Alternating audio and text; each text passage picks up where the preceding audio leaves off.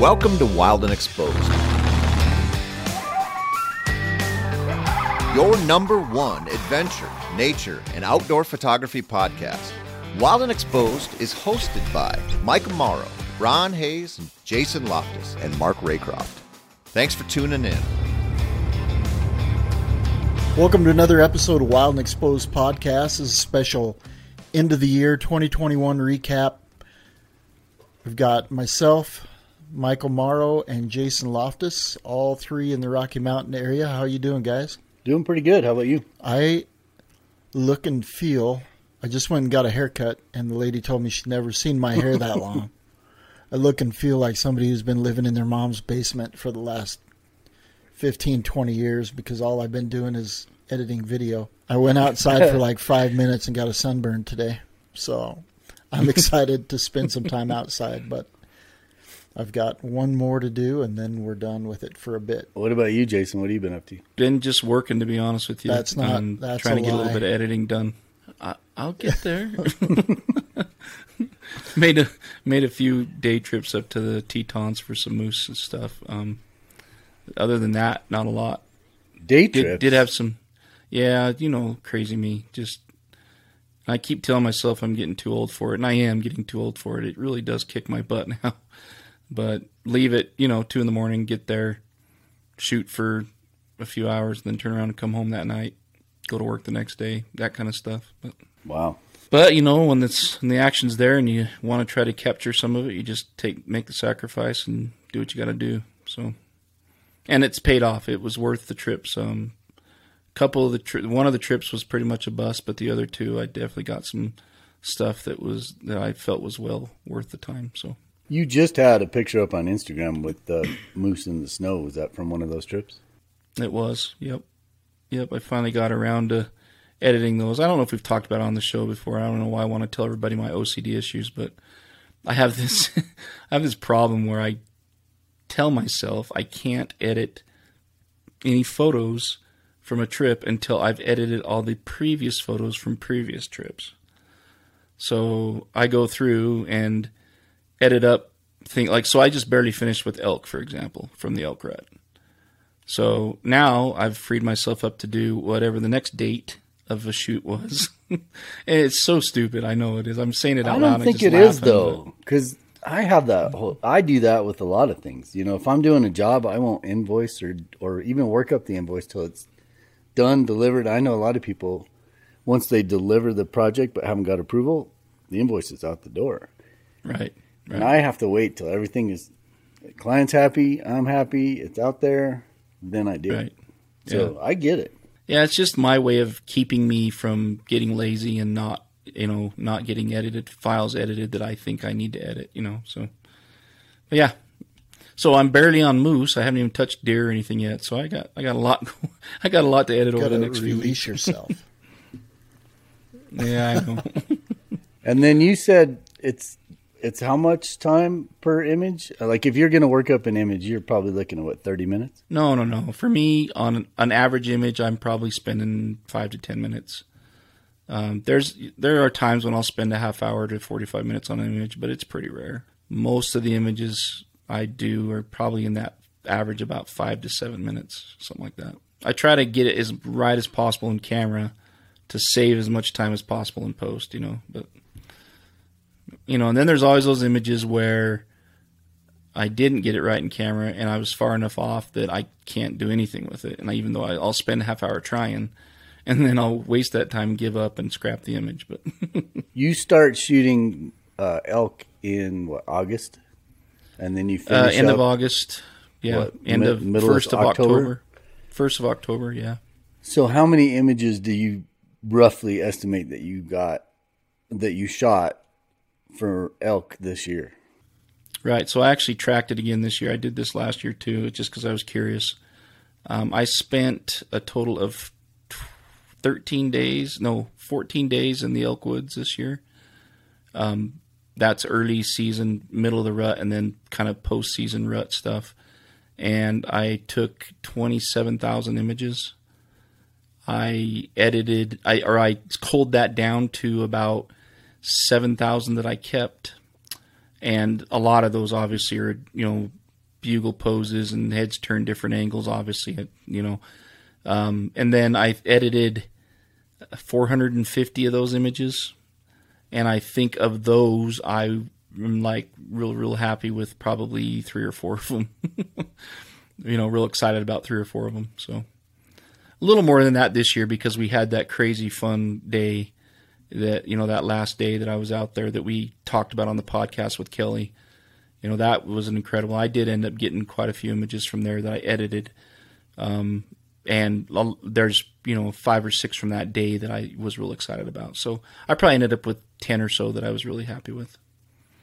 But that gives you a feel from my perspective of the amount of time and energy it takes to go out, try to get images, and the culling process, and how many images you have to take to get to, you know, 5 or 6 images that you're really, really happy with, you know. And maybe it's just because I'm that bad. I don't know, but and I can admit I'm still learning. As your images get better, you get a lot more picky, and the ones that you spend time on. That's true too. I've noticed that are just that much higher level. Right. And what's funny is like, you know, it's a progression. We always talk about that, and I think I'm starting to get to a point in my journey where there's images I would have edited in the past just because it's an elk image, and somebody may at some point want it, and I'm really starting to not do as much of that. I'm stopping that activity. I'm starting to be more specific about what I want to edit. I think there's other photographers that do that very well, like, you know, Gary and Mitch, the Creekbed Boys. I know they have lots of images out there, and they don't edit. They don't go through and pick all their images and edit them up. They kind of just go through, look at them, find one that they really like, and then edit it. And then they'll go some other day and edit another one. You know, they don't do it like I do it, which everybody has their own process. But my point is, I don't know if I'd call it wasted a lot of time over the past with photos, but I've definitely spent time on images that I will never use. You know what I mean? Editing them.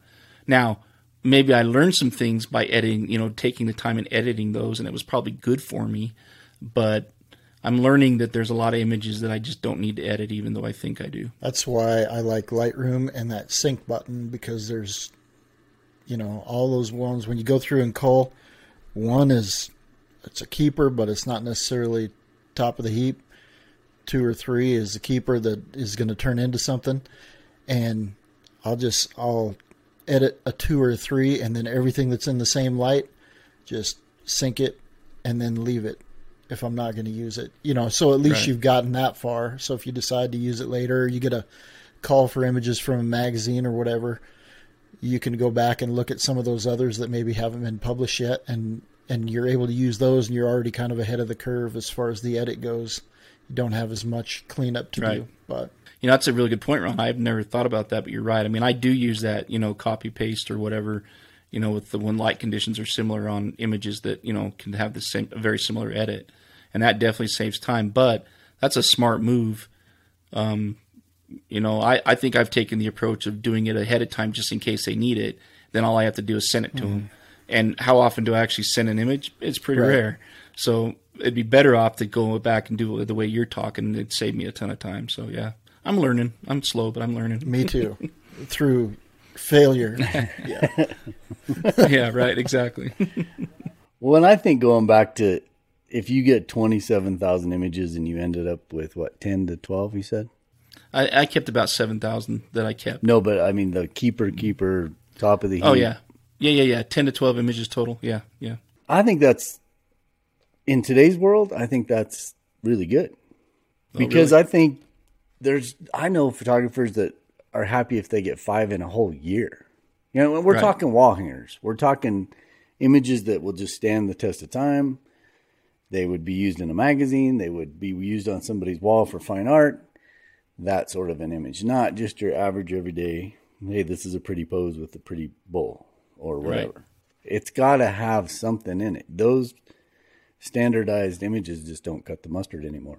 You know, it's funny, though. So you say that, Mike, and now I'm starting to I'm positive that I'm not there with maybe my perception of what one of those images is. And I think as I progress, like Ron alluded to, and I see it myself, I get more and more picky every year about what is a good image. And I just think I'm not quite there at that level with some of those other photographers, obviously. And I will get to the point, I'm sure, where, you know, if I get one or two images that I'm really excited about a year, I'll be real happy.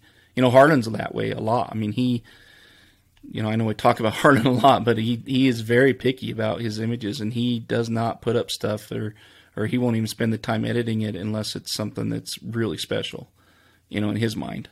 So, you know, I mean, yeah, I'm a rookie. I have so much to learn, and I love the learning process. So that's what's fun. And I can see myself growing. It's a slow rate, but I can see myself growing and progressing and being more picky. And I know that's just all part of the process. And I know that's because I'm learning. Your point's valid, but so me to say I got 10, if I had somebody like you sit down and look at him, you might say, you got one. And that's okay. There's nothing wrong with that. You know what I mean? So, yeah. I think there's plenty of photographers out there that if they get 5 in a year, they're super happy.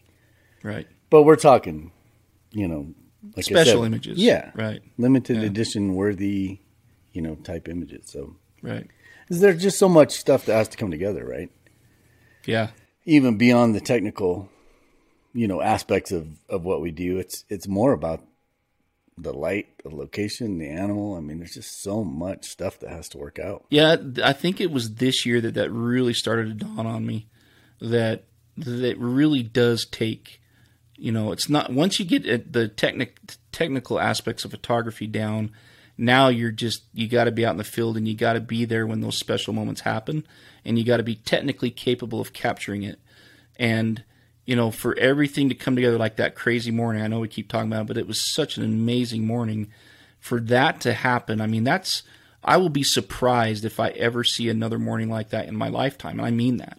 I mean, it was that special. And so, you know, I do believe I probably got 4 or 5 images out of there that are very unique and that I haven't seen before and that will be very tough to replicate, you know, so I do feel good about that. But yeah, I think, you know, your point's valid. I really am starting to cue in on, you know, yes, it's a big bull and a meadow bugling, but everybody and their dog has seen that a million times, you know. And so, and another thing I'm learning, and I know this will go against some of my mentors' opinions and advice, but it's definitely not always has to be the biggest bull or the baddest bull or the biggest, baddest buck. You can get some amazing stuff in very unique situations that's what you'd call just an average bull or an average buck or an average animal, whatever it is. So, yeah, I'm really starting to cue in more on those special, unique situations and those special, unique lighting situations. And I'm trying to, I guess, use that to set myself apart instead of just, you know, having the biggest animal or whatever. You know, get on several. Well, I was just going to say, you get on several magazines' mailing lists, and they send you the email for their call for images. And I know we've talked about this before as well. It's never, you know, we need a big bull bugling in a meadow. It's always, you know, we need cows interacting with calves, cows fighting, cows chewing on bones. We need, you know, black bears, cinnamon black bears standing up, or cinnamon black bear running away. Right. It's always something crazy that you probably wouldn't even shoot now, but you need to. Right. You know, you need those unique images, and that's what everybody else is not shooting anyway. So that's what's going to, you know, get you paid a little bit when those things come around, those stories come around. Well, I think the hard thing for me about that, and I ended up fixing it, and I addressed that once I figured it out, but I would always go pick my spot based on the spot. It was based on the habitat or the light.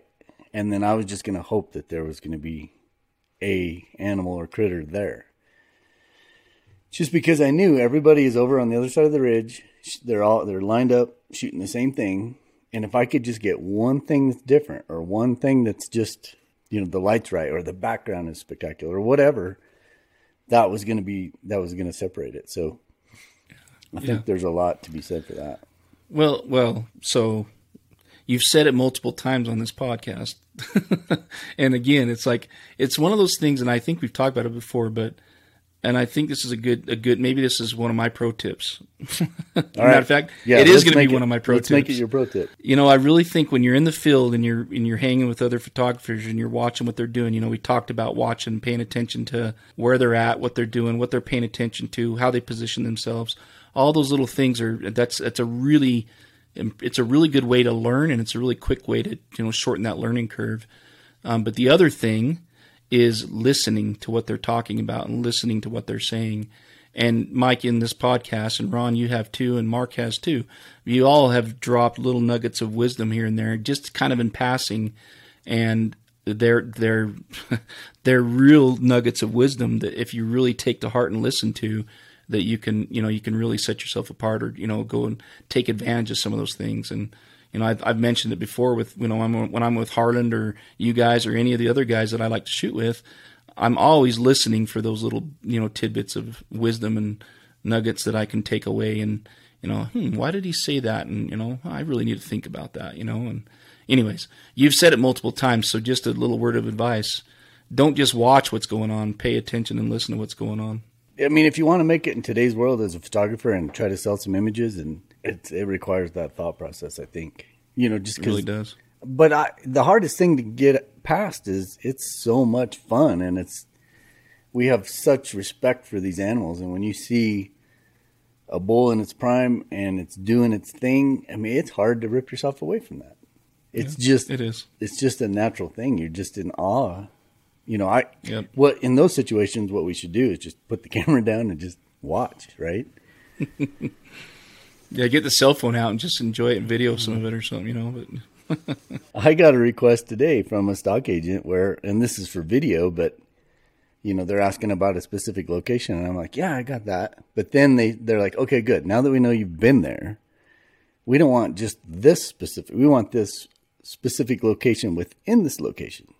And they just drill down so far that a lot of times I'm like, yeah, well, I've been there, but I didn't think about shooting that, or thought never even crossed my mind. It could be a $500,000 sale, but when I was out there, my mind was on something totally different, and I didn't even consider shooting what they were asking me for. And that happens all the time.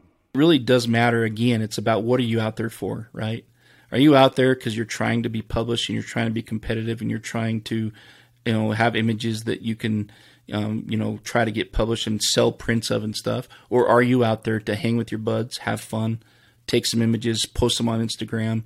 And you really should just focus based on what you're trying to accomplish. And there's nothing wrong with any of those levels or anything in between about what you're trying to accomplish, right?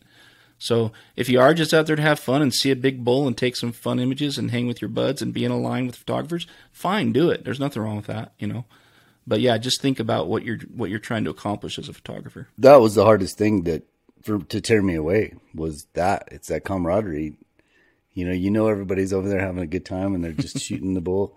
But that's kind of what inspired this podcast was, this is fun to get around and talk about this stuff. So that was kind of, let's get serious in the woods, and then let's shoot the bull about it when we get on a podcast. So, all right, good pro tip. Then you can actually get more shooting done in the field. Right. Well, you do get a lot more done when you're by yourself and you're hiking around and there's a lot of time to think about, well, I better get something done here. I'm wasting a lot of time walking around. Well, we've got for our end of the year episode, we've got some questions that we had left over from the previous question and answer podcast that we did. And then we've got some pro tips that we're going to end the year with also. So they better be good. I hope you guys brought your A game for pro tips tonight. Well, Jason, you already dropped one, so we'll let you off the hook for part of it. It's not very good. But okay. All right, so we're gonna dig back into these questions, and we'll try to get you the best answer that we can. Hold on one sec right there. Do you guys remember what the code is for the case? Let's do that real quick before we get into the questions. Go get it over with the sponsor. I was in the car with Kelly Ilmer, and he actually went and used it and supported us. Oh, good, awesome, thanks. Yeah, no, that was cool. He bought one of those think tank airport security bags. Everybody needs one of those. Mm-hmm. Yep. And you can get one for what? How much off? It's about $80 off. It's significant. It's not quite 80, almost. Yeah, I think so. Aren't they over $400? I think. Yeah, it was about $80 off. I know that. I think he was about $325, $330 when all is said and done. So that's a heck of a deal. Okay, and what was the code, Jason? It's Case 2021. So go to Precision Camera, any think tank case that they have. You can use Case 2021 in the checkout. Enter that coupon code, and you'll get 20% off of your purchase. And that helps us continue to do what we like to do, because Precision Camera is our title sponsor right now. So we want to keep some business going their way, and they're giving a great deal. I mean, literally, this is a case that everybody should have one of, because anytime you travel, this can be your primary, and you get $80 off of the purchase price for that airport case. It also includes the SKB hard cases too. So anything that they have now all of In these stock. are if they have it in stock. So if you're looking at some sort of hard case, and those things get kind of spendy too. If you're buying a bigger case, they're a couple $100, $200, $300, depending on how big you're going. So if you're in the market for a hard case, that might be the way to solve that problem. I just got 2 of them, and I'm about to fill the second one completely up. Making my change. The change. Speaking of, if anybody wants a The Canon change. C70, I've got one for sale that's barely been used. Because I am Shameless finally purchasing a red camera, so getting serious about the video. All right, we're going to go back to... Well, I think you should put that out there. This is a good spot for that. So if people want to buy it, what should we do? Do you want to just send them to the website and we'll put up a page and show pictures of it? Yeah, we can do Or do that, you or they want can them just just to connect to contact you me through a DM? Instagram, direct message through Instagram, or I believe my phone number is on the Instagram page, so you can give me a call as well. Whoa, you put your phone number up there for all the spammers to get you? Yeah, that is why my car's extended warranty gets so much attention. And I have so many warrants out from the IRS. So what do you got with the C70? It's probably got a battery and a charger got and the camera Extra itself. batteries. It's What else got the comes with it? cage. It also has a speed booster from Canon, which basically it's a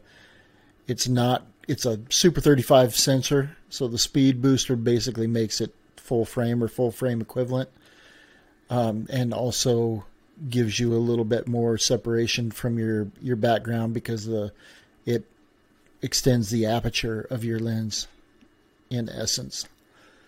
So you'll have a little bit better bokeh at a little bit deeper aperture, if that makes sense.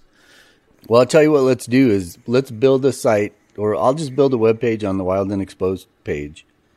I'll get you some pictures. And you send me some pictures of all your stuff that way, or a list. We don't need pictures of everything, but a list of everything that's there.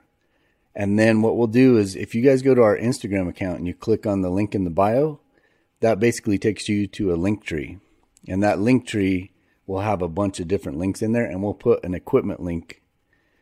So that way it won't be like a clickable link right on the home page. But since you know that you have to go to the link tree, you can get right to this. So if you are interested in a Canon C70, go check it out. Yeah, it's a great Help. little There tool. But go ahead, Jason. No, I'm sorry. There might be some Nikon gear on there too. There will be. That'll be sending over to you, Mike. All right, let's do it. So it's going to turn into quite I've got a pile of stuff in here. We could have our own KEH camera. Right. There's only a couple other things that housekeeping things that maybe we should cover before we get into the questions. One is, if you guys are watching on YouTube, you can see the new sweatshirt. If I move everything here, it's just one of 3 designs that we have. So we have a raven and a moose and a doll sheep, but then we've got other ones coming up. We just threw these 3 out first. So if you're interested in a sweatshirt or a t-shirt, check them out. It's probably too late for Christmas now because Shipping, we're recording this, a week and a half before and it won't Christmas go out till already. after Christmas. And won't air till after. Yeah. Yeah, and this thing is, when I ordered this one, it probably took 2 weeks to get to me. So, But don't forget the beanies and the hats too. Beanies are great this time of year, right? Oh, yeah. Yeah. And there's some good stuff. I've been buying more and more stuff just because, we work through what do you call it? how we're doing it. A Third-party printer, yeah. So we don't have this stuff to check it out before we actually buy it. So we have to buy it to check it out. Mm-hmm. And this is actually really soft and comfortable. And looks like a nice hoodie, yeah. The other thing that we've got going on is, and we've talked about it for years and years and years, doing workshops. And we've talked about it, and then we've kind of shied away from it, and then we've talked about it and shied away from it. But we finally have got some workshops going on. So if you go to... That, again, is on the Linktree. So if you go to the Linktree, so that would be on the Instagram link in the bio, click on that, then you can go to the workshops. But we have a couple of trips in there that we are putting on, and then we also have a couple of trips sponsored by, or not sponsored by, but put on with Drew Hamilton, who's a kind of a co-host of the podcast at times with us. And he's based in Churchill, and so he's doing a bunch of Aurora and... Winter Aurora workshops in Churchill, which is one of the best places on the planet to And film. if you haven't, or if you didn't see it, go to Drew's Instagram page and look back at about a week before Christmas. He put a video clip up of the Aurora just blowing up right above him that I think he filmed with his phone. It's just ridiculous. And you can hear the emotion in everybody's voice that's there to see that. It's just crazy. So that's a good example of what you have the opportunity to see up there.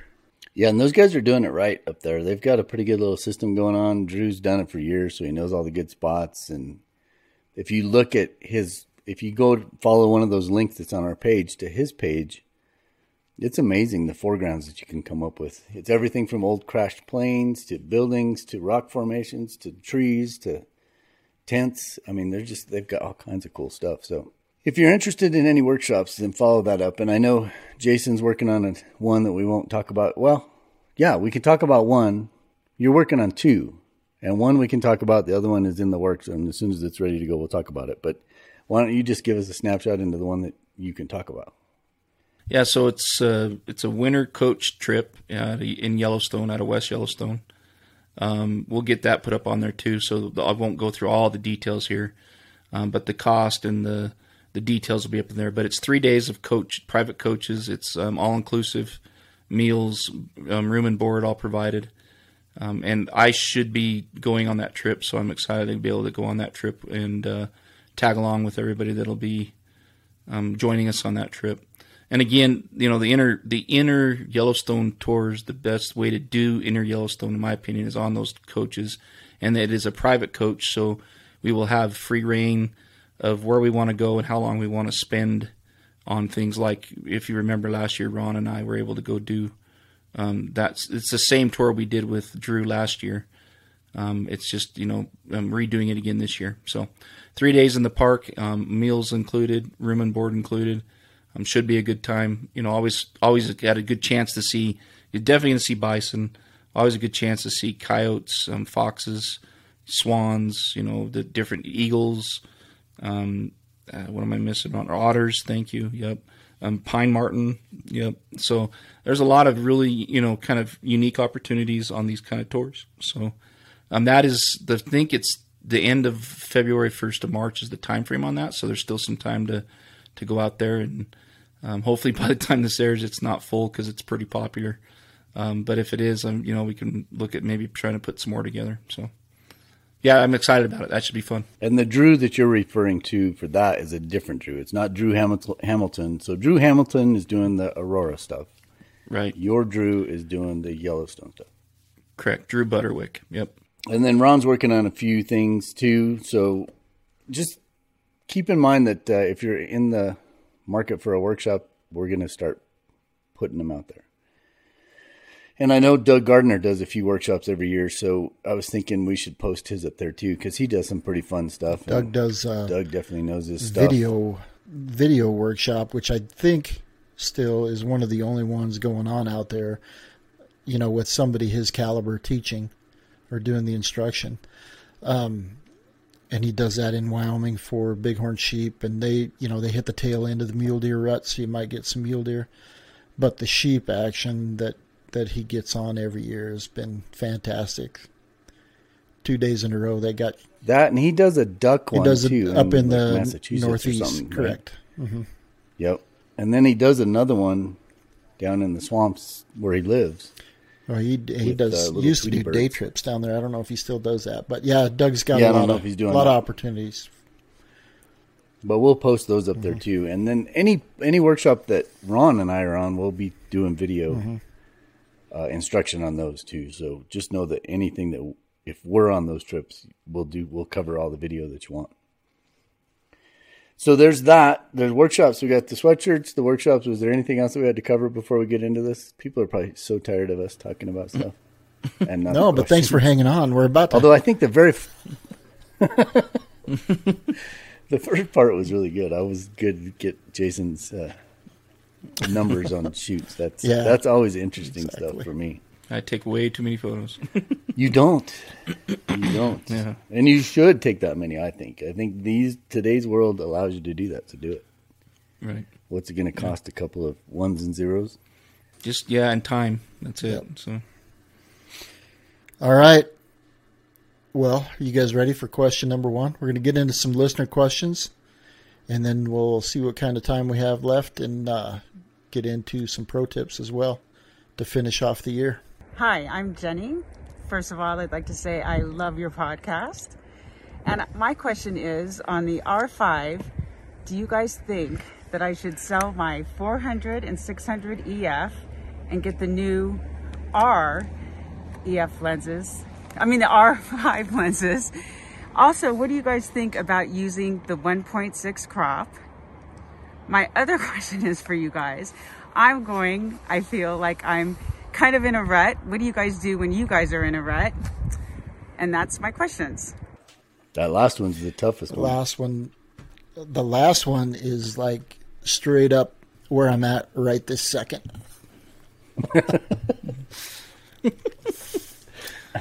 You're there by Yeah, default. Though. I am. It's paying money. You wouldn't be there if you didn't want to Right. be there. So I want to do the 400 and 600 question. hit it. Well, I just want to do it. If she'll sell them to me really cheap, then I think she should get the new Yeah. ones. And thank you, Jenny, for throwing that out there. I We know love who it. to contact now. If you could contact us through Yeah, we'll put up a query the page. No, Yeah, I was going to say the EF glass is fantastic. That's what I use. I know Jason got the new ones, but I haven't had any trouble using the EF glass on the R mount with the adapter. It hasn't given me a problem. One. do you think there's different glass in those No, two? they're not. They just put the R. I think it's they just a changed different the mount, mount right? on the end of the lens. Yeah, because it's even a different Right. color, isn't it, Jason? It's a silver. So they took yeah, they took literally the just EF built, mount off. They and built the yep. adapter in. They just literally built the adapter in, and it's a silver color. It looks pretty, but yeah, I was going to say, if I hadn't bought the R5 and didn't have any, and already had Canon glass, I wouldn't have bought the new RF mount. I just did because why wouldn't I? Right. You know what I mean? And unless I was trying to save money, which would have been smart, and maybe I should have just bought a used one. And so I would say if it's working for you, don't spend the money. Spend the money on trips or spend the money on other Wild stuff and like we've Exposed talked workshops. about, so. Yeah, there you go. So there is a benefit to the EF in that you get to use the adapter, which has a drop-in filter. So if you have any inclination about going out and shooting video, I would purposely stay with the EF because then you can drop in neutral density and achieve a better look on the video with that adapter. But if Well, you're you can just do it on shooting the stills, RF. You can do it on the RF lens too. you can use the drop-in, yeah. It's Yeah, just a different it's just- drop-in. Right. That's what I'm saying. I understand what you're saying. It is an advantage for that, but you still have the ability to do it on the RF. Yeah, with it's the just filter, not. You know. It's a set ND. It's not the variable. Variable. Not Yeah. the variable, right? Yep. And Understood. I would say the other advantage, Jenny, is if you have a version 1, 400 or 600, the savings in weight that you're going to experience going to a version 3, which basically the RF mount is all the same as the version 3. They are, I would guess, almost half as much weight as the original. Not, the 2s got a little bit lighter, but the original ones were very, very heavy, built like tanks, built to last forever, and they do. They still take good quality images. But the savings in weight that you're going to get might be an advantage, or advantage enough, but you are going to spend a significant amount of money. I mean, the version 1 you could probably pick up right now for $3,000, and the version 3 you're going to spend 13 or close to. Yeah, I don't know. I haven't looked, but I bet you they're holding their value because they do work so well with the adapter. So what do you guys think about the 1.6 crop? I've never used it. I don't think there's any reason to, and I'll tell you why, is because you have more flexibility to crop in post if you just shoot it full frame. And you might think you know what the shot is, but as you start to edit, you start to see the shot within the shot. And I think that, that becomes a skill in and of itself, but you want to give yourself as much flexibility there as you can. And it's no different whether you crop it in post or you crop it in camera. You're still getting the same amount of megapixels in that size. It's the same sensor shooting the same thing. Now, would this work? I don't do this, so I don't know, but if you're going to be a video shooter shooting the R5, would it be beneficial to use a 1.6? Because let's say you're shooting at 4K and you're at 1.6, you can't crop in. If your ultimate output's 4K, if you start cropping in, then you drop from 4K to whatever, HD 3K, or 2K, 1080, or whatever. So there, I could see a use there if you're just shooting 4K. If you're shooting 8K on the R5 and you're using the 1.6, then you might as well just shoot 8K. Although it does give you that jump, that visible jump in, right? So I think for video it would be handy, but for stills, I say no. Yeah, I don't see any advantage to it. I like the full frame, and I just crop and post. And I'm actually trying to get better about not cropping as tight. I'm trying to, compose things in cameras, so I'm not doing as much cropping. It's just my own a challenge to myself, but it helps keep my images larger too, obviously for printing and stuff like that. But yeah, I don't see the advantage to it personally. Again, I think if you're shooting with a 600 millimeter, and if you throw a 1.4 on there, now you're at 900 millimeters basically almost, and then you're just going to shoot in 1.6, so you're like 1200 millimeters or whatever it is, right? I can't remember the math, but again, if you're that far away from something, in my opinion, you're not going to be happy with your images anyways, because there's going to be something atmospheric that's going to interfere with your images, and at some point it's like, well, for me, I'm liking to shoot with the 400 a lot more, and I'm liking shooting with the 400 because of A, the 2.8, and B, because it gives me a wider perspective, and I'm really trying to do more environmental stuff instead of just in-your-face portrait stuff. So that's my thoughts on it. I've tried it, I've played with it. I just don't see the benefit of it. As far as the last question, getting in the rut, can we get a psychologist on here? Because we might need one by the time it's all said and done. Right. Jenny, you have no idea what you started. When I get in a rut, I just try to go shoot something different. And it may be something way different. I mean, typically big game, horns, antlers, those are what I like to shoot and where I spend my time. But I also, the really nice change in transition for me is I spend all fall usually on a normal year chasing the rut of every animal out there, every species in our area. And then in the springtime, it's more birds and fox and, bobcats if you're lucky. But there's a lot of different opportunities. So I try to vary my opportunities so I avoid the rut. But being just stuck in an editing room for the last, 2 months, 2.5 months has been, it's put me into a serious, I don't know if I'd call it a rut, but it put me into a serious funk. I got to get outside, spend some outside time. That's important. It's rut-worthy. It's rut-worthy. Yeah, for sure. Go ahead, Jason. What do you got? Yeah, for me, I find when I get in a rut, it's probably more in my editing process, my editing style. And it's really interesting to me to see how much it's changed over the last few years. I I've definitely gotten in many ruts when it comes to editing. I think I talked about it before, but I've gotten into a rut when I was really, for whatever reason, was trying to make something out of images that they just weren't. I just had it in my head that all I had to do was really learn editing techniques, and I could make, whatever image I had, whatever I wanted it to be. And I think if you are really, really good with Photoshop and Lightroom, you probably could do that. But I definitely learned that I don't want to spend that kind of time on an image either. So, I got into that rut. What got me out of it was literally walking away from editing for a while and just leaving it alone. And what I did is I went out and took a bunch of images and just tried to focus on something different for a while. And then when I came back to the editing room, so to speak, I really just looked at it with a fresh set of eyes and tried to change that perspective. But it's fun with the Lightroom stuff. I've seen my style change, and it might be minor things here and there, little tweaks, but I'll find myself getting in a rut with the way I'm editing too. I would say I get into a rut with the lighting situations that I find myself looking for too. That is kind of a style that I've, taken on, I guess, but it also can be something where it's like, if that's all I'm producing, I don't think that's good either. So yeah, I think it's very common for all of it. Every friend I have that's in photography talks about getting into a rut, whether it's with their shooting style or whether it's with their editing process. It's very, very common. And I just think you have to be able to just pull yourself back a little bit, rethink some things, take a fresh look at some things, and don't get discouraged, don't get bummed out. I think Kevin, when he was on that show, it's funny how these younger guys and gals coming into the mix they get real frustrated real quick. It's like they want to be. Scott talked about it too in the last episode, where he just wanted to be. He gave himself 6 months to be an expert shooter. And we all literally laughed out loud, like, yeah, right. I mean, I would not be here if that was the case.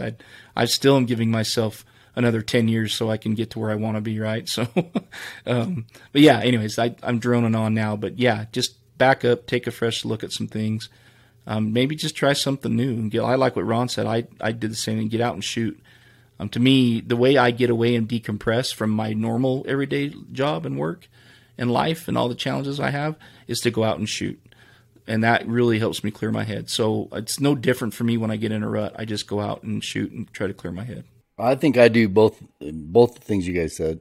But what I'll do is I'll take one lens. And I'll take a lens that I don't use ever.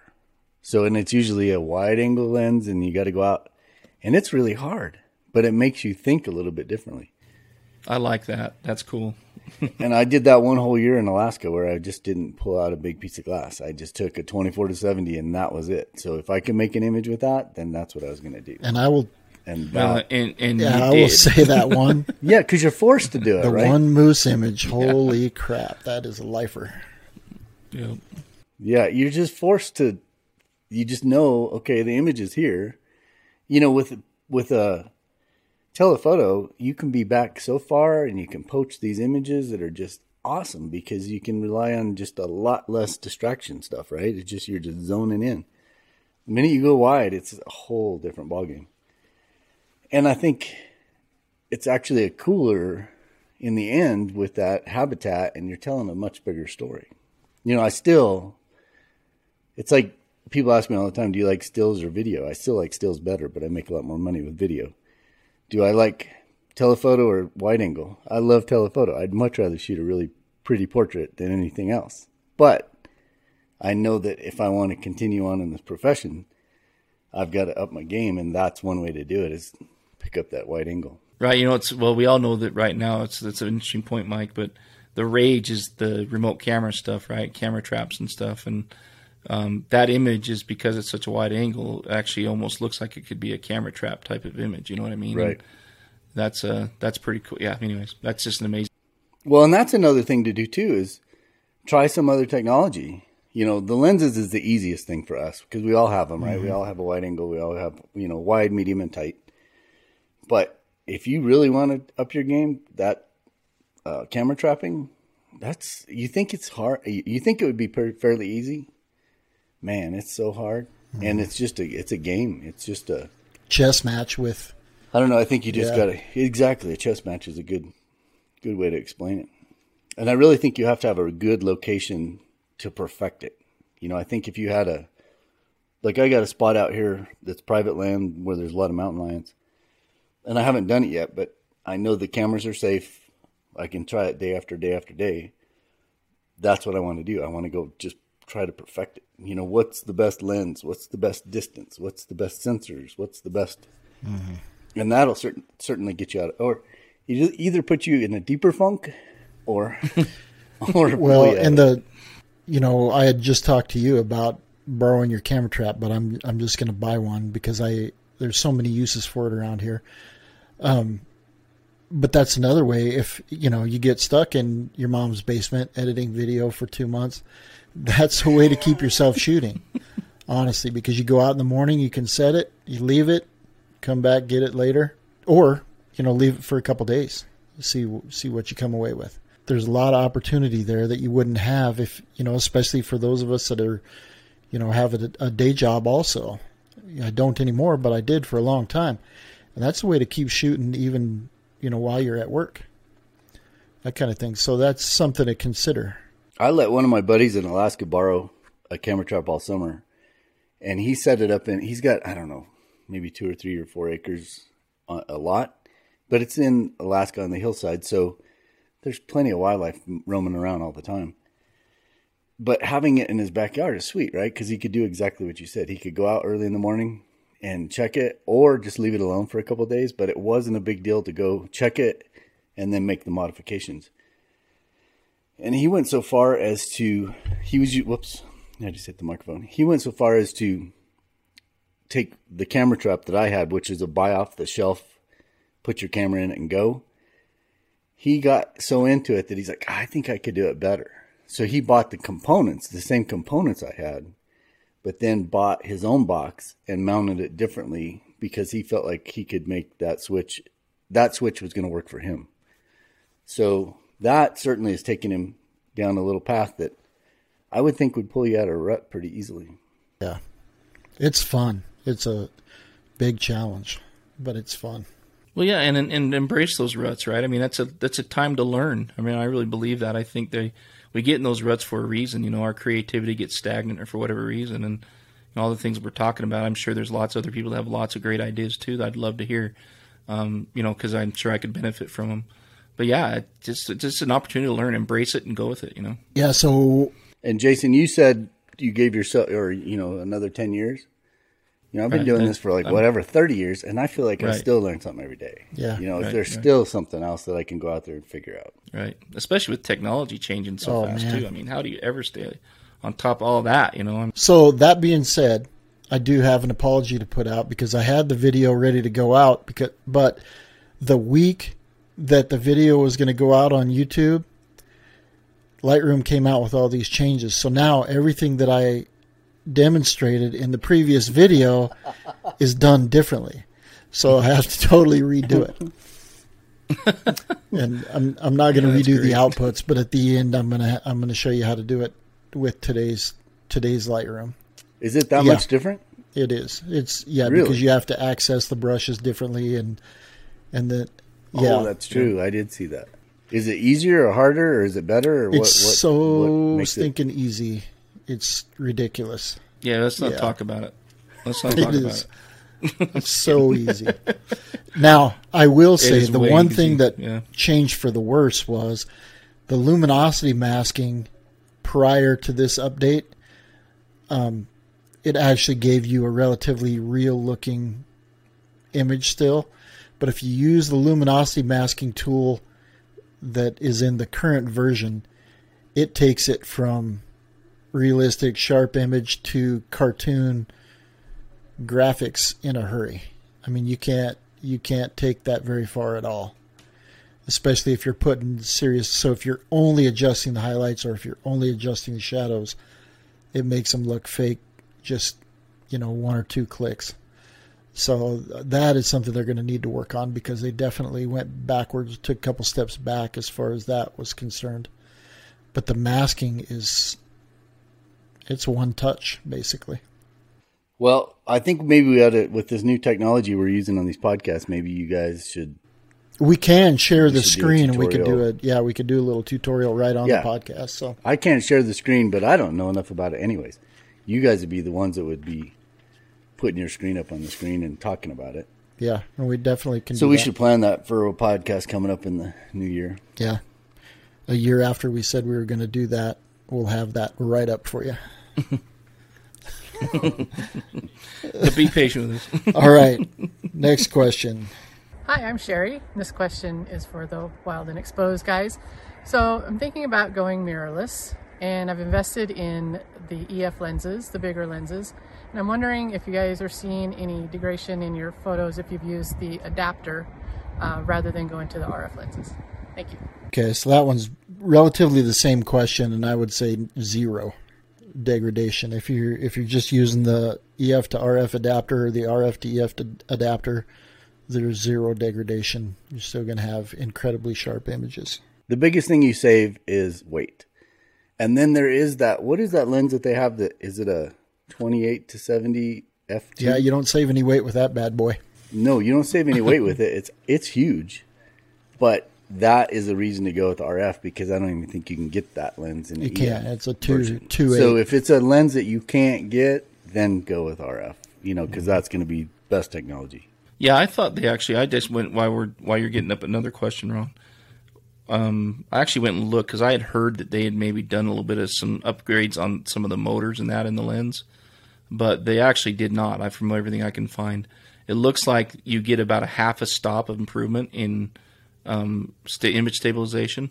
So it goes from 5 to 5.5 in lens. So you get a little bit there by buying the RF mount or the R mount.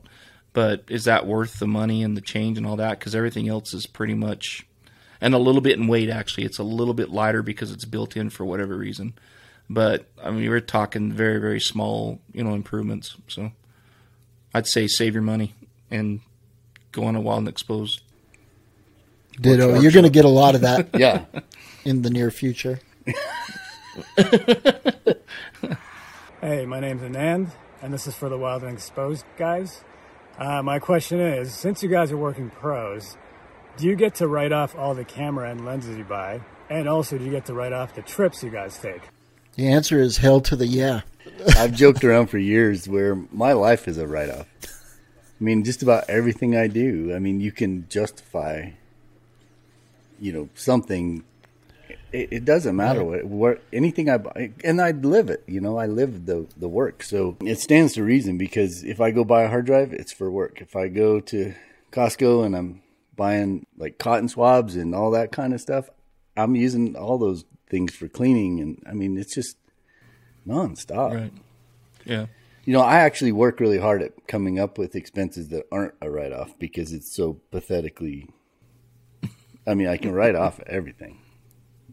And it is a benefit, but it's only a write-off if you're making money, right? Right. The only thing to be careful of is there are rules in place, and whether or not they're enforced, and they're not typically enforced. But if you are, let's say, a part-time professional, or you're starting a part-time photography business, you've got to show a profit 3 out of 5 years.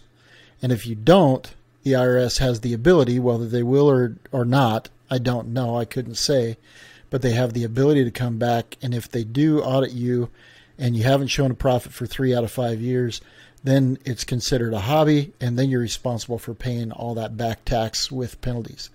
So it's something you really have to be careful of if you're a part-time professional and you're doing it as a side business. Make sure it's a lucrative enough side business that you're able to show a profit.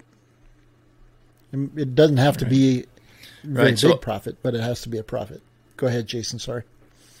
Right. Well, no, I just fit in that category, right? And so I do a lot of that, and I don't make a ton of money from this job. But I think some people might have the misperception too. It's like, say you have your normal everyday job, and then you got your photography job on the side. And let's say, for example, you sell $2,000 worth of prints. A lot of people will think, well, then I went and bought, with all my other money, I bought a camera gear and I paid for these trips and I spent $10,000 and stuff I could write off. Well, you don't get to write off all of that towards all of your income. You only get to write off that towards the photography aspect of what you made. So back to Mike's point, if you're or Ron's point, you got to be able to show a profit, or it does become a hobby, and then you're held accountable for some things. So you got to another maybe tip on that is if you are just doing it part time for ease of keeping yourself out of trouble, it might be worth having somebody do your taxes for you. To help make sure you're not, claiming things that you shouldn't and things of that nature. But for me, I claim all my mileage on my trips. I claim the hotel costs and meals, and I do claim gear and stuff, but I try to balance it so that I'm always showing that I'm making some amount of profit every year, so I keep myself. And if you do mileage, make sure you keep a mileage log, and it can't just be for your photography trips. You've got to get your beginning mileage for the year, ending mileage for the year, and then you've got to log all your photography mileage, and then you get that percentage, whatever the percentage is, for your taxes. But I guess that's more information than we needed to share, but make sure you keep a log is what I'm saying. Michael Right. is diligent about that. Every time he stops for gas, he's logging his miles every time. It just was a habit I started a long time ago. And I was going to say that the other thing I do is I have an office up here that's 100% for work, right? But it's part of my home. It's a separate building on the same lot, but it's separate. So I could very easily write it off, but I don't, because I just don't want to raise that flag. I think there's things like that the IRS will look at, like, oh, I'm going to write off my home office. So I've got a 10-foot by 15 square foot room, and you write off that square footage. Is it worth it? Is it worth getting audited just to save that? I don't even know what you're going to save by putting it out there. But for me, it's always been like, nah. If I had an office that was in an office building somewhere, then by all means I would do it. But since it's on the same property that I live on, I don't even mess with that.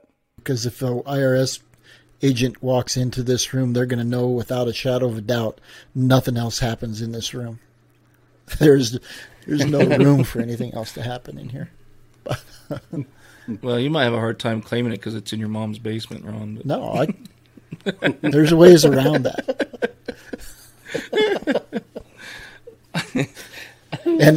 And all this whole conversation that we've just had, need to qualify that because Anand is from Canada, and I don't know the tax laws in Canada. Right. So, I would say you definitely want to talk to an accountant or talk to Anand, Mark, professional photographer up in Canada, and see what the laws are up there and how they might apply to you at, where you're at in your photography journey.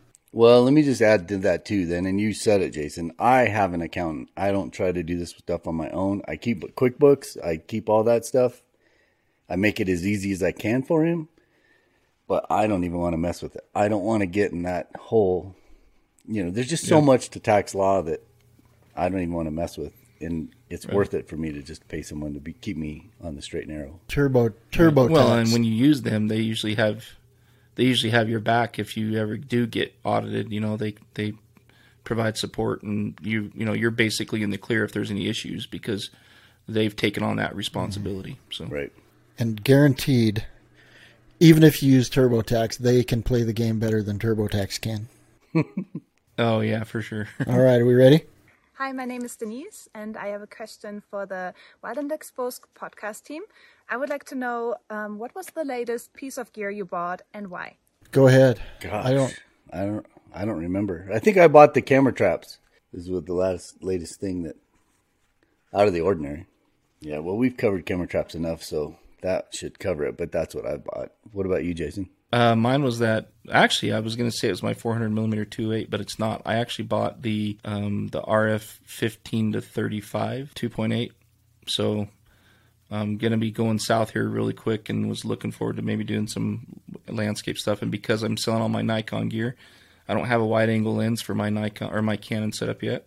Well, I do now, but I didn't before I bought that. So, anyways, yeah, just adding to my Canon. It's a good lens. Have you used it yet? I have. I used it to do some portrait stuff for my daughter with her. She's pregnant, like we've talked about, and doing some of her Instagram stuff and her reveal stuff and that. So I've been able to use it for some family photos and some stuff like that. It's a really neat lens. I mean, I know 35 millimeter may not be the best for portraits, but it works. As long as you stay at that 35 millimeter end, it's not, you don't get too much of the fisheye look. So. Do you get But, it yeah, when you get I'm- down to 15? Do you Yeah, start Oh, seeing yeah. it? definitely. Oh yeah, for sure. But it's great when you're, if you're at Horseshoe Bend or something where you need, like 15 millimeters to be able to get everything. So, I'm liking to play with landscape more and more. And again, like we mentioned, I'm really liking the wider angle stuff, and I want to do more of that kind of stuff. So, again, it's one of those, like you mentioned, Mike, I can use it, challenge myself. Maybe there's some days I'll just go out in the field with just that. I know other photographers that have been doing that lately, and it forces you to really think differently, and another way to get out of the rut, like we mentioned. So anyways, that's why I bought it, is to add to my lineup and hopefully for some landscape. Yeah, I just use it for my real estate stuff. 15 millimeter inside of a room, it looks huge. That's right. Yeah, that's a good point. So when you put that into Lightroom and you correct it for the lens, does it take? It doesn't take it all out, but in the same set of tools, you've got the transform sliders, and that will take it out. The lens correction doesn't take it all out. It'll help, but the vertical transform takes it all out for me.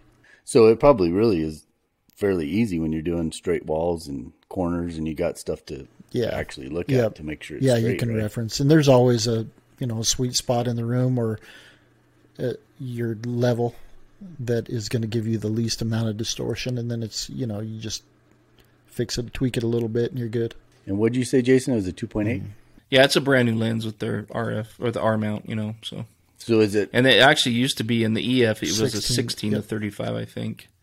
Right. So you got another 1 millimeter out of it for whatever reason. But yeah. Is it one of those 82 millimeters or is it 77 millimeter on the filter? 77. Yeah. Yeah. It's still a pretty good sized lens. It's bigger than I thought it was going to be. But yeah, it's fun. I'm excited about it. So cool. What about you, Ronnie? I think I know the answer. Do you? Or have you made the purchase yet? I haven't made the purchase yet. Well, oh, okay. Yeah, I guess we could say it's because it's a done deal. But a red helium, which is 8K at 60, 4K at, what is it, Mike, 200? Or is it 4K just at 120 frames a second? 4K at 120. And then you can go 240 at 2K. Yep. So it's got some super slow motion capabilities, but being able to film, the biggest thing for me was being able to film in 8K, and then, of course, we've talked about it ad nauseum, but the 30-second pre-record is great. And then, the red sensor is just so sweet. Beautiful footage. So that is the purchase. So will you have it by the end of the year? Possibly, yeah. I've got I have to wait because I get an allowance for equipment from the current contract I've got. So I've got to wait to get that reimbursement, so I don't want to pay for it too long before I can get the reimbursement. Who wrote that contract for you? Because I want to hire them. Yours truly. Nice work. Good job. It was either that or buy the Mac M1, and I probably should have done that, but I'm going to wait another year, and then I can do that next year. Are they close in price? No, it would have been a lot cheaper. Yeah, I was going to say. I'd much rather have the camera, but I think you're going to be cussing. You're going to wish. Definitely. Yeah. I mean, there's definitely going to be a learning curve and be some frustration with that footage, but I also don't know how much I'll film in 8K still, but we'll see. Well, and one of the guys I work with, Travis, an editor, he's a shooter editor. He just texted me the other night. He's on the job right now, and he texted me and he said, "I just found a new way to work with proxies in Premiere." And when he gets back, he's going to show me. So I think maybe when he gets back, you need to call me and I'll come down there because I'm going to need to know that for sure. Yeah, I think it'd be great. It'd be great. But yeah, that's the latest, and that was a big chunk. Isn't there a new Topaz plugin that's for video that will make your 4K, 8K too, and all that? Well, crazy stuff? it sharpens it. I think for today's social media world, it's perfect. For a BBC shoot or for a, it's not going to work. I don't know. It's crazy what can be done out there. And sometimes I shoot some stuff and then I'll see it in a show. And I'm like, that did not look like that. whatever they're doing, these post-processing people that are, whether they're editing or doing color or doing whatever the final look is, it's magic. Yeah. They're so talented that but they make this stuff look amazing. The guys that do it, the project that I was on, they said, get us some samples of vocalizations, and then we're going to have the guys in audio recreate it. So they don't even use what you recorded necessarily, but they're recreating it based on what you record. And the color guys, that's the difference between them and us. I mean, they got somebody that all they do is color grade every day, and they just that's where all the magic happens, I think, is in the color grading room. I wish I had that color, that eye for color. Mm-hmm. That's one thing I struggle with in my edits the most, I think, is trying to make sure my colors are right, But are you using we're getting totally down the rabbit hole, but are you using a color corrected monitor? Yes, I am. And are you controlling the light in the room and all that jazz? Yes, I have it checks the ambient light and adjusts accordingly, brightness accordingly, and yes, I am doing all that. And I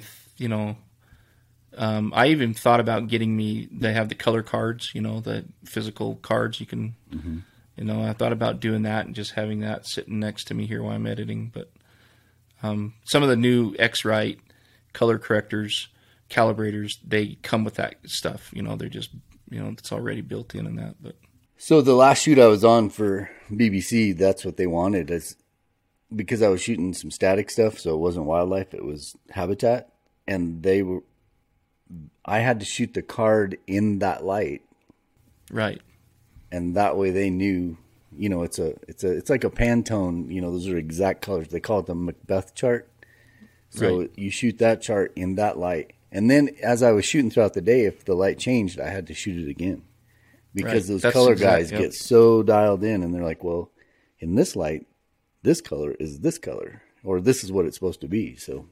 Yeah, that's about the best way. I mean, Kelly and I, again, on one of our Teton day trips, we were talking about that, and he actually mentioned that very thing that you said, even for even slow down, Jace, even for photography, you can do that very thing, based on the conditions. Take a photo of that once you get everything set up, take a photo of the card, and then do your shooting. And then when you get back, you always have that to reference to make sure your colors are right. So what'd be cool is if you're shooting with Kelly all the time, which you, not all the time, but you shoot with him quite a bit, or you're shooting with one of us.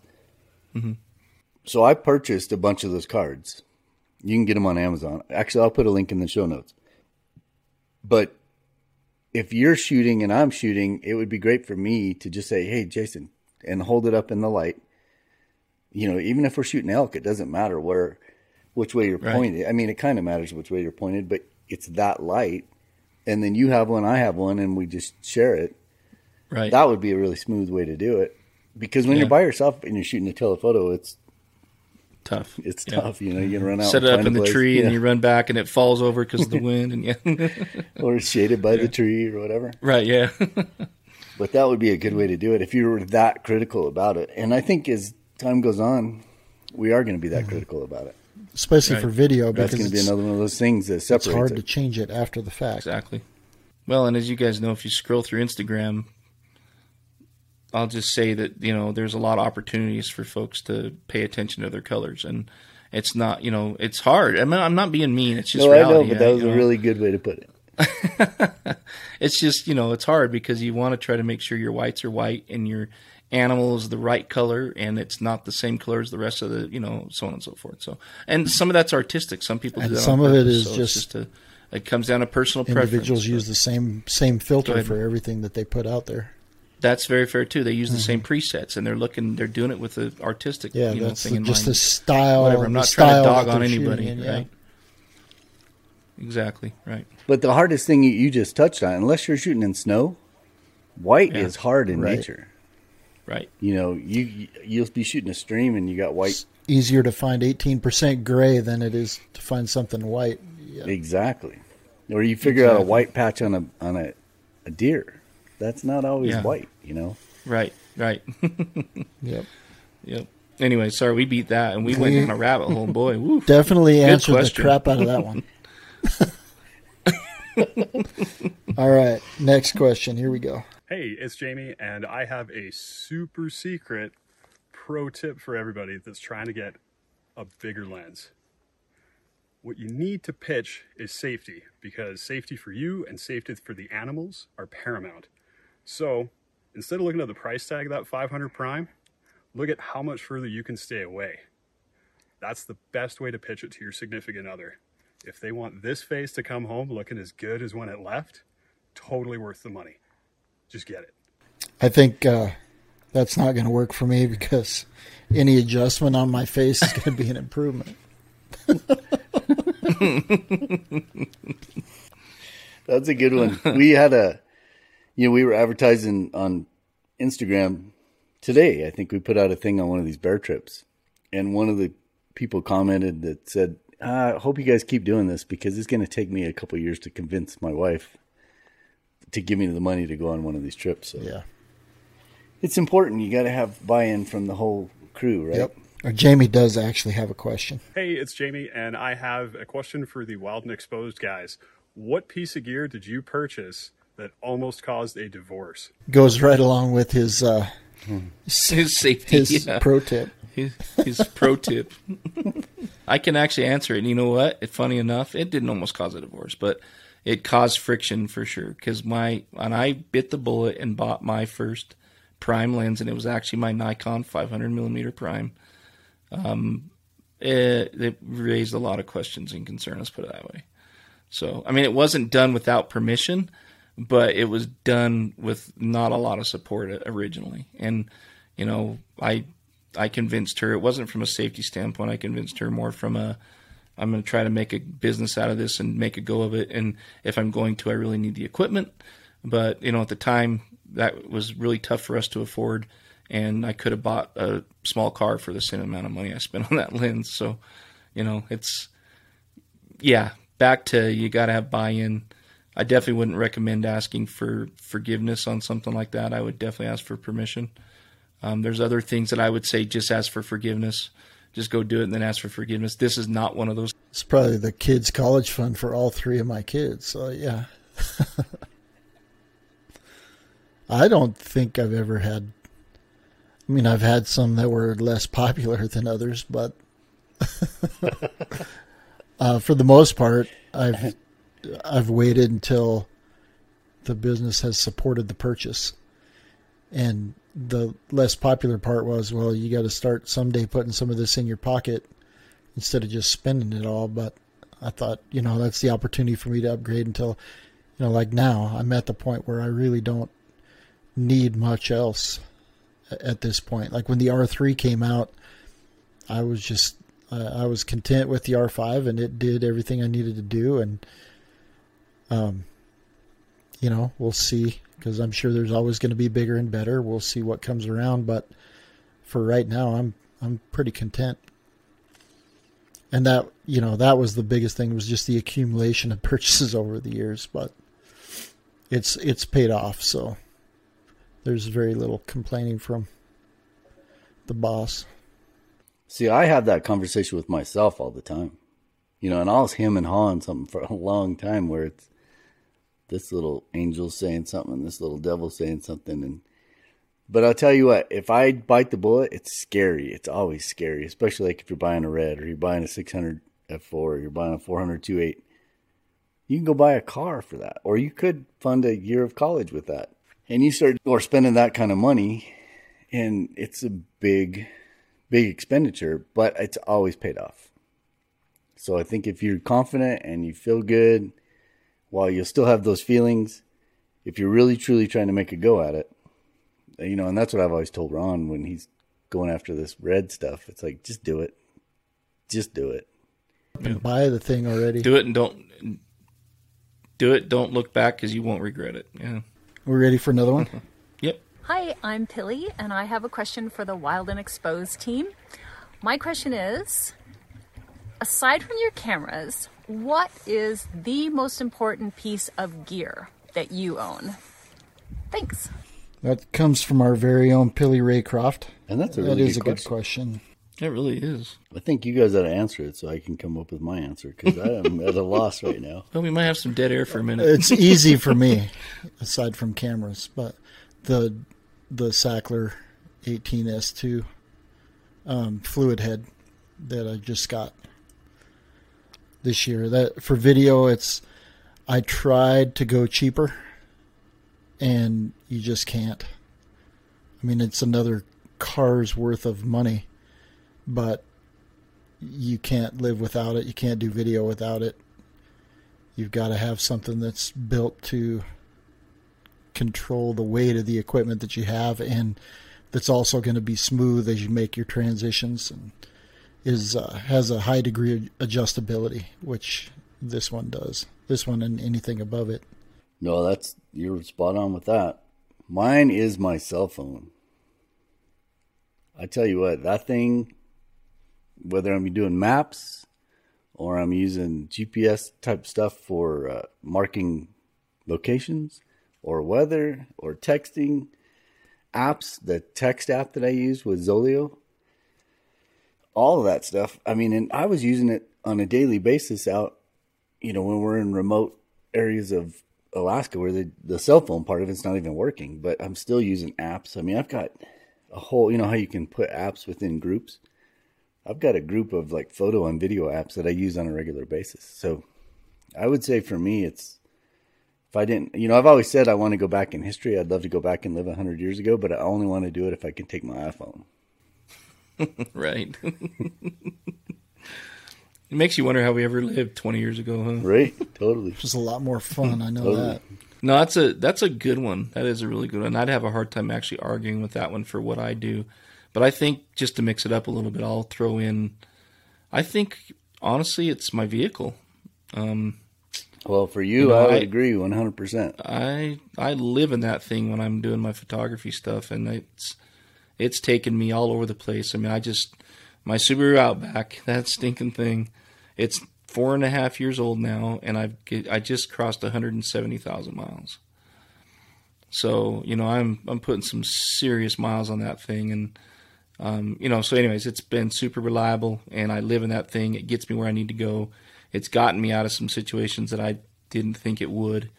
I've relied on that thing, and it gets me where I need to go to do this, So I think that's an important tool too, to be honest. Do you you have it set up to sleep in the back of it too, right? I do. I can. Usually when I sleep in my vehicle, I take my truck, and it's just as reliable and important to me. But I would just say whatever vehicle I'm in is another good tool or an important tool other than my camera gear. Because especially in my truck, to your point, I mean, I literally live in that thing when I go take it and photograph. And I'm excited. I look forward to like spring and fall when I am doing that, because I enjoy the truck camping aspect of it. It's kind of fun. It's adventurous, and it's just different than staying in a hotel and that. And so far I'm still enjoying that. I'm sure I'll get to a point where it's like, damn, bag that. I want to do a hotel. But again, you're doing it on a budget. It really does help you to be able to spend that money on other things. I can drive my truck. It costs me a little bit of gas. I take most of my food. I take a Jetboil. I bring all my own water. I can go do my thing for 4 or 5 days, and it doesn't cost me much more than just some gas. So, Well, and you showed up when we did the Lizard. We were on some BLM roads that were out in the back country, and it's not maintained roads, and that thing went everywhere I went. Yeah, it really did. The clearance on those things is incredible. Yeah. Anyways, and it's not a Subaru commercial, but it kind of is, because that thing has impressed the heck out of me. And I was a skeptic when I first bought it. So good answer. Yeah. All right. Last question. Hey guys, my name's Dave Rothwell, and I'm going to give you a little pro tip today for the crew at Wild and Exposed. Wimberley heads. I use one a fair bit with some bigger lenses, and occasionally I see people out in the field doing what I think is a backwards setup. They put the control knobs for their Wimberley head on the same side as the shutter release. So you only have two choices here to make adjustments. You either have to reach over with your other hand, or you take your finger off the shutter to make an adjustment, which to me is kind of backwards. So in my opinion, I think the proper way is to always have the control knobs on the opposite side from your shutter release. That way it allows you to freewheel around, look, do, and you're never taking your finger off of the shutter. And another good point with that is it allows you to always be checking that things are tight when you pick it up to transport it. I did see a very big rig fall off a camera, off a tripod in Alaska, and it was because he had it mounted the way we showed you at the beginning of the video. So there's my pro tip for the day. Hope it works for you guys. Thanks. Without a doubt. That's a When good I one. see people that have it on the right, I just cannot ever understand it. If I know them, I'll say something, try to get them to think it through. If I don't know them, I usually just walk away. But, yeah, keep your control knobs on the left, and it's a great tool, but only if it keeps you shooting. No comment. I agree 100%. Me too. Pro tip, Michael. Oh, we're to the pro tips? tips. All right, Jumping mine in. is like super, super cheap, but it's effective. But it kind of goes along with this whole thing that we were just talking about with the pro tip, with the Wimberley head. So you guys, I'll show this on the thing. Have you guys seen these before? Mm-mm. Yes, at your house. So they call it an Audubon bird call. And how many times have you been out, like photographing a fox or photographing any kind of little predator, and you just want them to look up, but they just won't look up. And you don't want to do the whole hey, hey, hey, or whistle or clap your hands or throw food. I mean, that stuff is just not cool. But if you can imitate a sound of an animal, it really works. Now, my best friend he's just got the skill. He can do it. He's like an ancient soul that can just make any sort of noise with his mouth, which is awesome because I know that he's going to get that animal to just, and it's not yelling or anything. It's just a little squeak or just a little whistle, or, it's some little sound, and this little device will create that. The only problem with it is it's hard to shoot and operate this thing, operate the little bird call, but I should pull it out of the packaging. But all it is a piece of wood with a piece of metal. And then you put a little, it's included with a little bit of talcum powder or some sort of powder in a little capsule. And you put that on there, and it has enough little resistance when you twist it. You can imitate bird calls. You can just imitate like a little mouse or something. And it just really works. So if you want a fox just to twist its ear, it's perfect. But if you're by yourself, it's really difficult to get that. They twist their ear for a millisecond. But if you're busy running the device, then you can't take a picture. So, but for me, I put one in every bag. I just have one with me all the time because it does work. And it just, we were talking earlier about culling images. I will not put out an image of an animal that doesn't have that in most situations. If it's just a regal pose, my things are always forward. The ears are always forward. It's that alert pose. And sometimes you just get so many animals that are so acclimated to people that they're so used to the sounds we make that they don't even bother twisting their ears around. So that's my pro tip. Jason? Good one. Well, I already did You mine. did one. Yeah. Oh, okay. I think I don't think I've done this one yet, and it's a gear thing too, and it's something I learned when I went to Alaska. But a lot of times when you're trying to travel, you end up having a hard time, especially with your prime lenses, taking your lens hood. And it's just big, it's bulky, takes up a lot of room. Well, I bought one of the LensCoat lens hoods that, collapse and fold down. And I'll tell you what, that's something I put in my bag all the time now when I'm trying to go light. It's very easy to put on, it works well, and it's very packable, and it doesn't take up a lot of room in your photo bag. So just a little piece of advice, something to think about if you're going to do a trip to Africa or a bear trip to Alaska or something where you're trying to keep your gear down. That's a really good way to do it and keep your bag, to be able to pack more stuff in your bag. That's a great tip. That's really, I have one. I hardly ever use it. The other thing you can, hearing you say that, it's like it makes sense. You can do with those is it can go on several different lenses, right? Because it's adjustable, so it can go on the 100 to 500 and the 600. Yeah, I think they have different sizes. I think the one I have will work on either my 400 or my 600 or a 500 or whatever, any of the bigger primes. And then they do make them for the smaller zooms, like the 1 to 500, the 1 to 400, stuff like that. Well, for me, it's that time of the year where you kind of check yourself against last year and see if you're making improvement and gathering your, Jason does the coffee table books for the year, and I try to put together my top 12 images from the year. And this year, quite honestly, it's pretty easy because there's some big standouts. But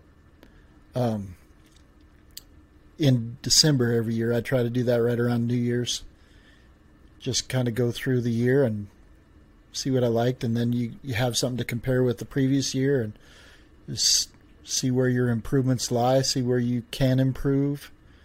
It does wonders as you look back over the previous, 4 or 5 years to see what kind of improvements you've made. It's a good one, timely one too. Do you just use that top 12 on Instagram? No, because or just the ones that get the most likes, or do you better ones don't ever see Instagram? Yeah. I'm waiting for that, right? Well, it's right around New Year's. You're going to just see top 9, top 12, and yeah, it's coming. Oh, I got a little pet peeve here lately. I've been seeing a lot of rant. my top five Colorado hikes. Oh. Or whatever. Oh. And I'm like, do we have to do that? Do we have to tell everybody Please, where the top 5 is at? don't. Can we just keep some of these places by themselves? Well, I just want to publicly apologize. I get tagged quite a bit on, what's your favorite black and white, or what's your, on a lot of those things. And I'm not trying to be mean, or I just try not to spend that much time on social media. And I appreciate you guys thinking about me, tagging me, but I just don't, I'm not trying to be ignorant is my point. I'm just don't have the time to spend trying to do that on all the tags that we get, so. And they are kind of fun, right? They're a way to promote each other. They're a way to do those things. But again, it's all about trying to balance your personal time, your family time, with the photography side of things and the social media stuff too. So much coming at us nowadays. I really, really got to try to balance all that. Let's just real quick, because we're doing the end of the year, right? And I know we're going on probably close to 2 hours on this episode, but what was your guys' favorite experience from this last year? Favorite experience and favorite podcast. How's that? Ooh, there you go. Nothing like putting anybody on the spot. Right. No kidding. I can do the favorite podcast. I think my favorite podcast was meeting Polly Hessing. When I got to do that podcast with her, she's such an icon and such a early... I mean, she just showed up in Alaska in the 70s and single gal and just going out there and had no clue how to do anything but made it work and learned a ton. And then talking about her life experience over the last 30, 40 years was, I mean, I could have talked to her for another 5 or 6 hours easily just because it was just so much fun. That was for the podcast that was at. My podcast wasn't a podcast, and it may not be fair. It's kind of a cop-out. But this is a recent one. Lee Hoy, we just had him on for the Nampa podcast. But the night that he was having trouble with his internet and we couldn't get his microphone to work, I have not laughed that hard in probably a decade. I couldn't tell you. So Ron, you gotta, go ahead. He's talking to us. You gotta lay the groundwork.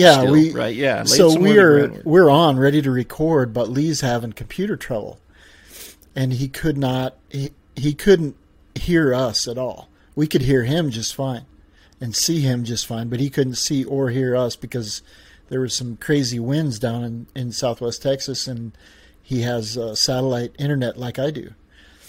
And so there is a chat feature on this Riverside studio that we use to record the podcast. And so we started just chatting back and forth. So we'd type a question to him, and it was just one thing after another, and he would just go off. This one time he was talking about his camp down there at Great Bend, and as Lee was talking about his camp, he talked about this glamping area that he's got, and I sent him a question. I just said, "Hey, how much is it for your glamping area?" And he, without even hesitating, he says, "Ron, tonight's the first night I met you. I don't know you from anything, but I love you, man, and I would not ever allow you to do that."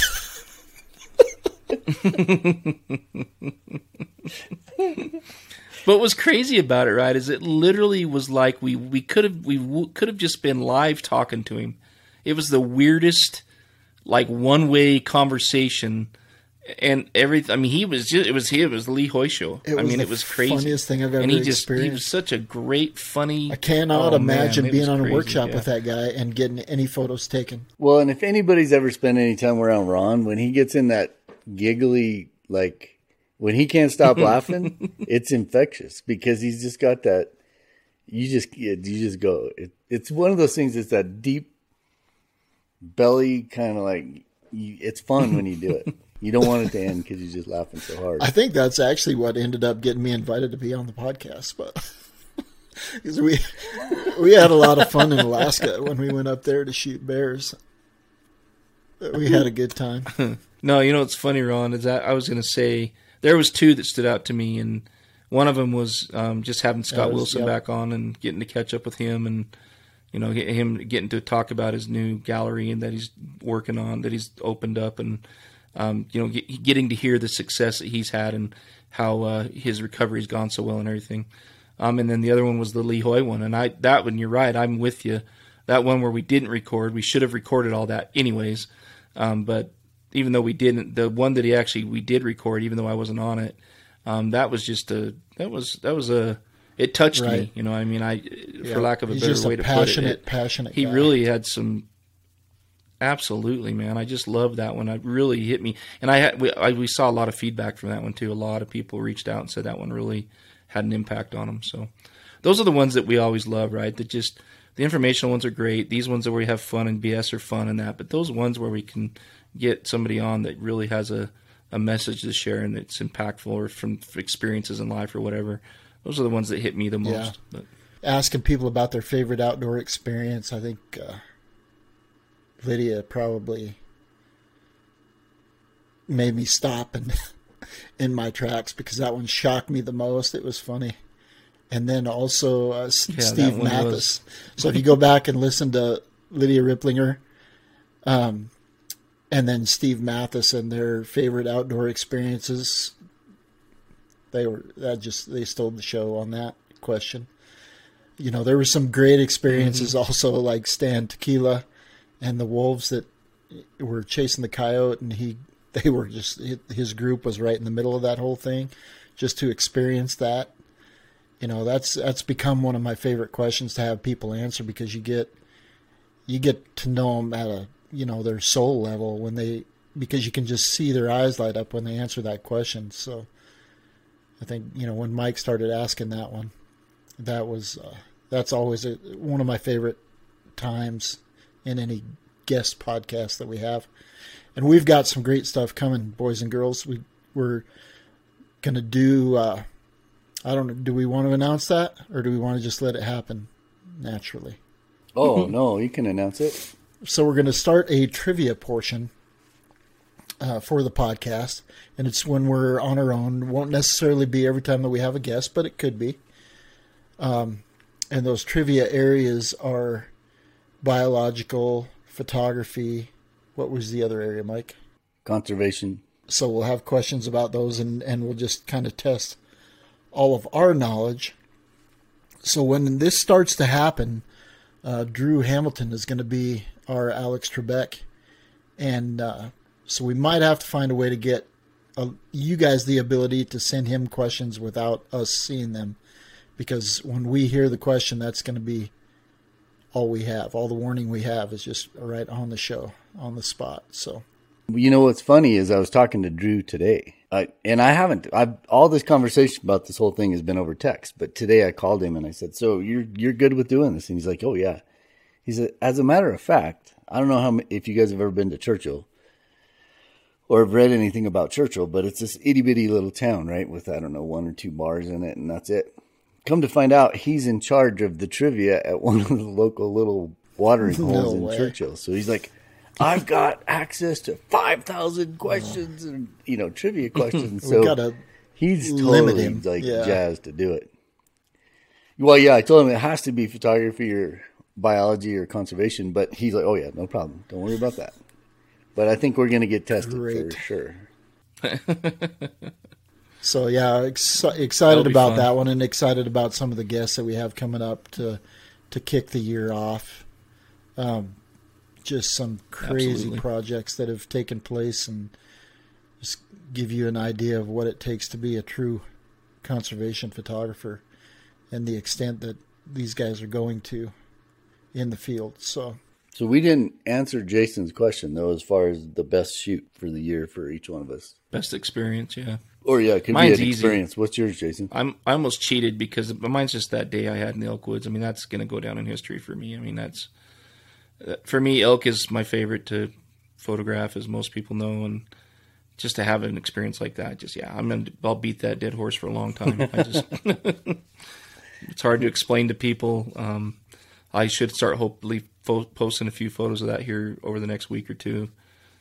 So, hopefully everybody else will agree with the output. But even if they don't, honestly, the experience itself, it's one of those where the experience was so incredible. What I was actually seeing with my eyes and what I was hearing will always be burned in there, regardless of if any of those images ever, or anything, whether I sell a print or get on a mag, it doesn't matter. The experience was just incredible. It's funny, you were talking about that earlier, and when we were talking about something else, and you're like, I don't know if I'll ever get to experience that again. And, if you lived there, if you had a cabin there might be, 1 or 2 days a year where those conditions exist. And then and have it the be elk where during they need the to rut. be. Exactly. Right. Yeah, exactly. All these things that fall into place in that one spot.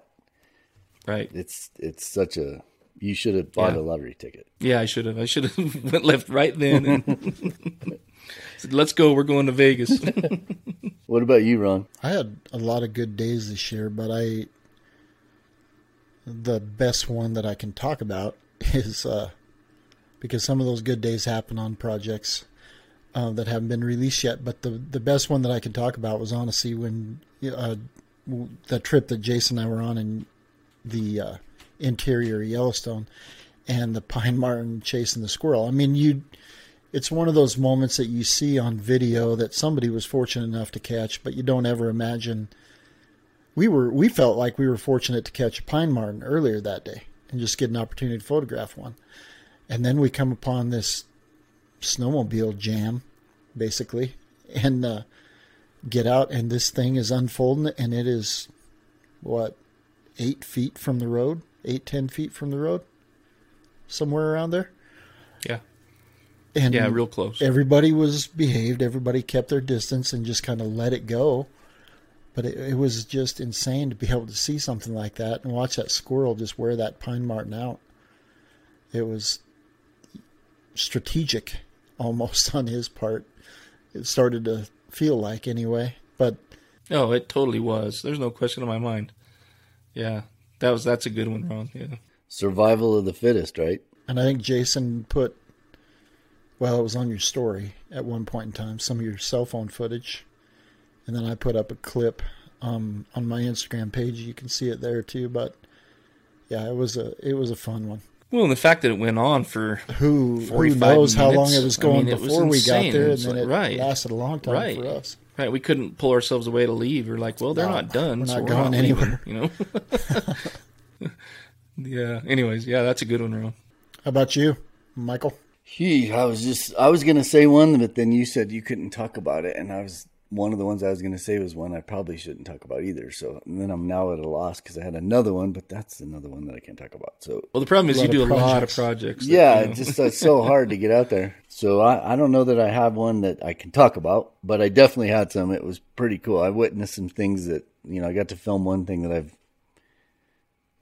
I don't know. I've been out there for so many years, and it's exactly what you experienced, Jason. It's right time, right place, right light, and it happens to go on right where you can shoot it.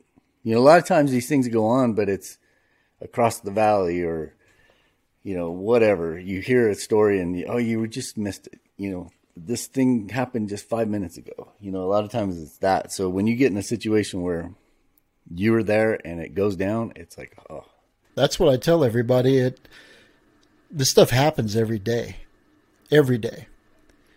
It's just, if you're not out there, you never see it. I filmed in Denali a lot of years, and you would get these 2-week permits where you could go out and have access to the park, and just amazing access. And you might see a predation situation where you have wolves chasing caribou, and it's just so lucky to see it. But that it goes on in 6 million acres. It goes on every day somewhere in that park. It's probably happened in multiple places, but to get to see it is just so amazing and special. For sure. So just get out there. Sorry, I got the F-35s buzzing my house. So. Oh, is that what that noise is? Yeah. I want to fly in one of those. Yeah, you and me both. That is just too cool. They are not quiet, I'll tell you that. Yeah. Well, thank you all for coming along with us this year and for the last 4 years. We're greatly looking forward to year 5. We've got some big things happening right now. Some big changes coming to the podcast, and then also some great additions coming to the podcast that I think you guys will enjoy, and we will for sure. It'll be something fun, and it's something that you as listeners can take part in by sending in questions, not to us. Don't let us see them, no cheating. But we'll get you a contact point for Drew, and you can submit your questions to him as long as they fit one of those categories. And then, again, look forward to seeing you all in the field. If you see us, make sure you say hello. We'll probably have some stickers or something to hand out, but just great to meet everybody in the field and get to know as many of you as we can, to be honest, because every time it's enjoyable and we greatly look forward to it. That's happened a lot this year, and I really appreciate the folks that have come up and said hi, and the people I've got to meet, and it's an honor to meet you guys and to be able to shoot by some of you, sometimes in some cases. So yeah, please keep doing that. And like Ron said, we usually have some stickers or something to help hand out, we'll just say thank you or whatever. But yeah, please continue to, when you see us in the field, to come say hey. You've been listening to the Wild and Exposed podcast. If you haven't yet, please give us a rating and a review. And make sure you're subscribed so that you'll get every episode we produce as soon as we drop it. And as always, thanks for tuning in. We're gonna make it someday. Nothing's gonna get in our way. We will be the biggest band in town.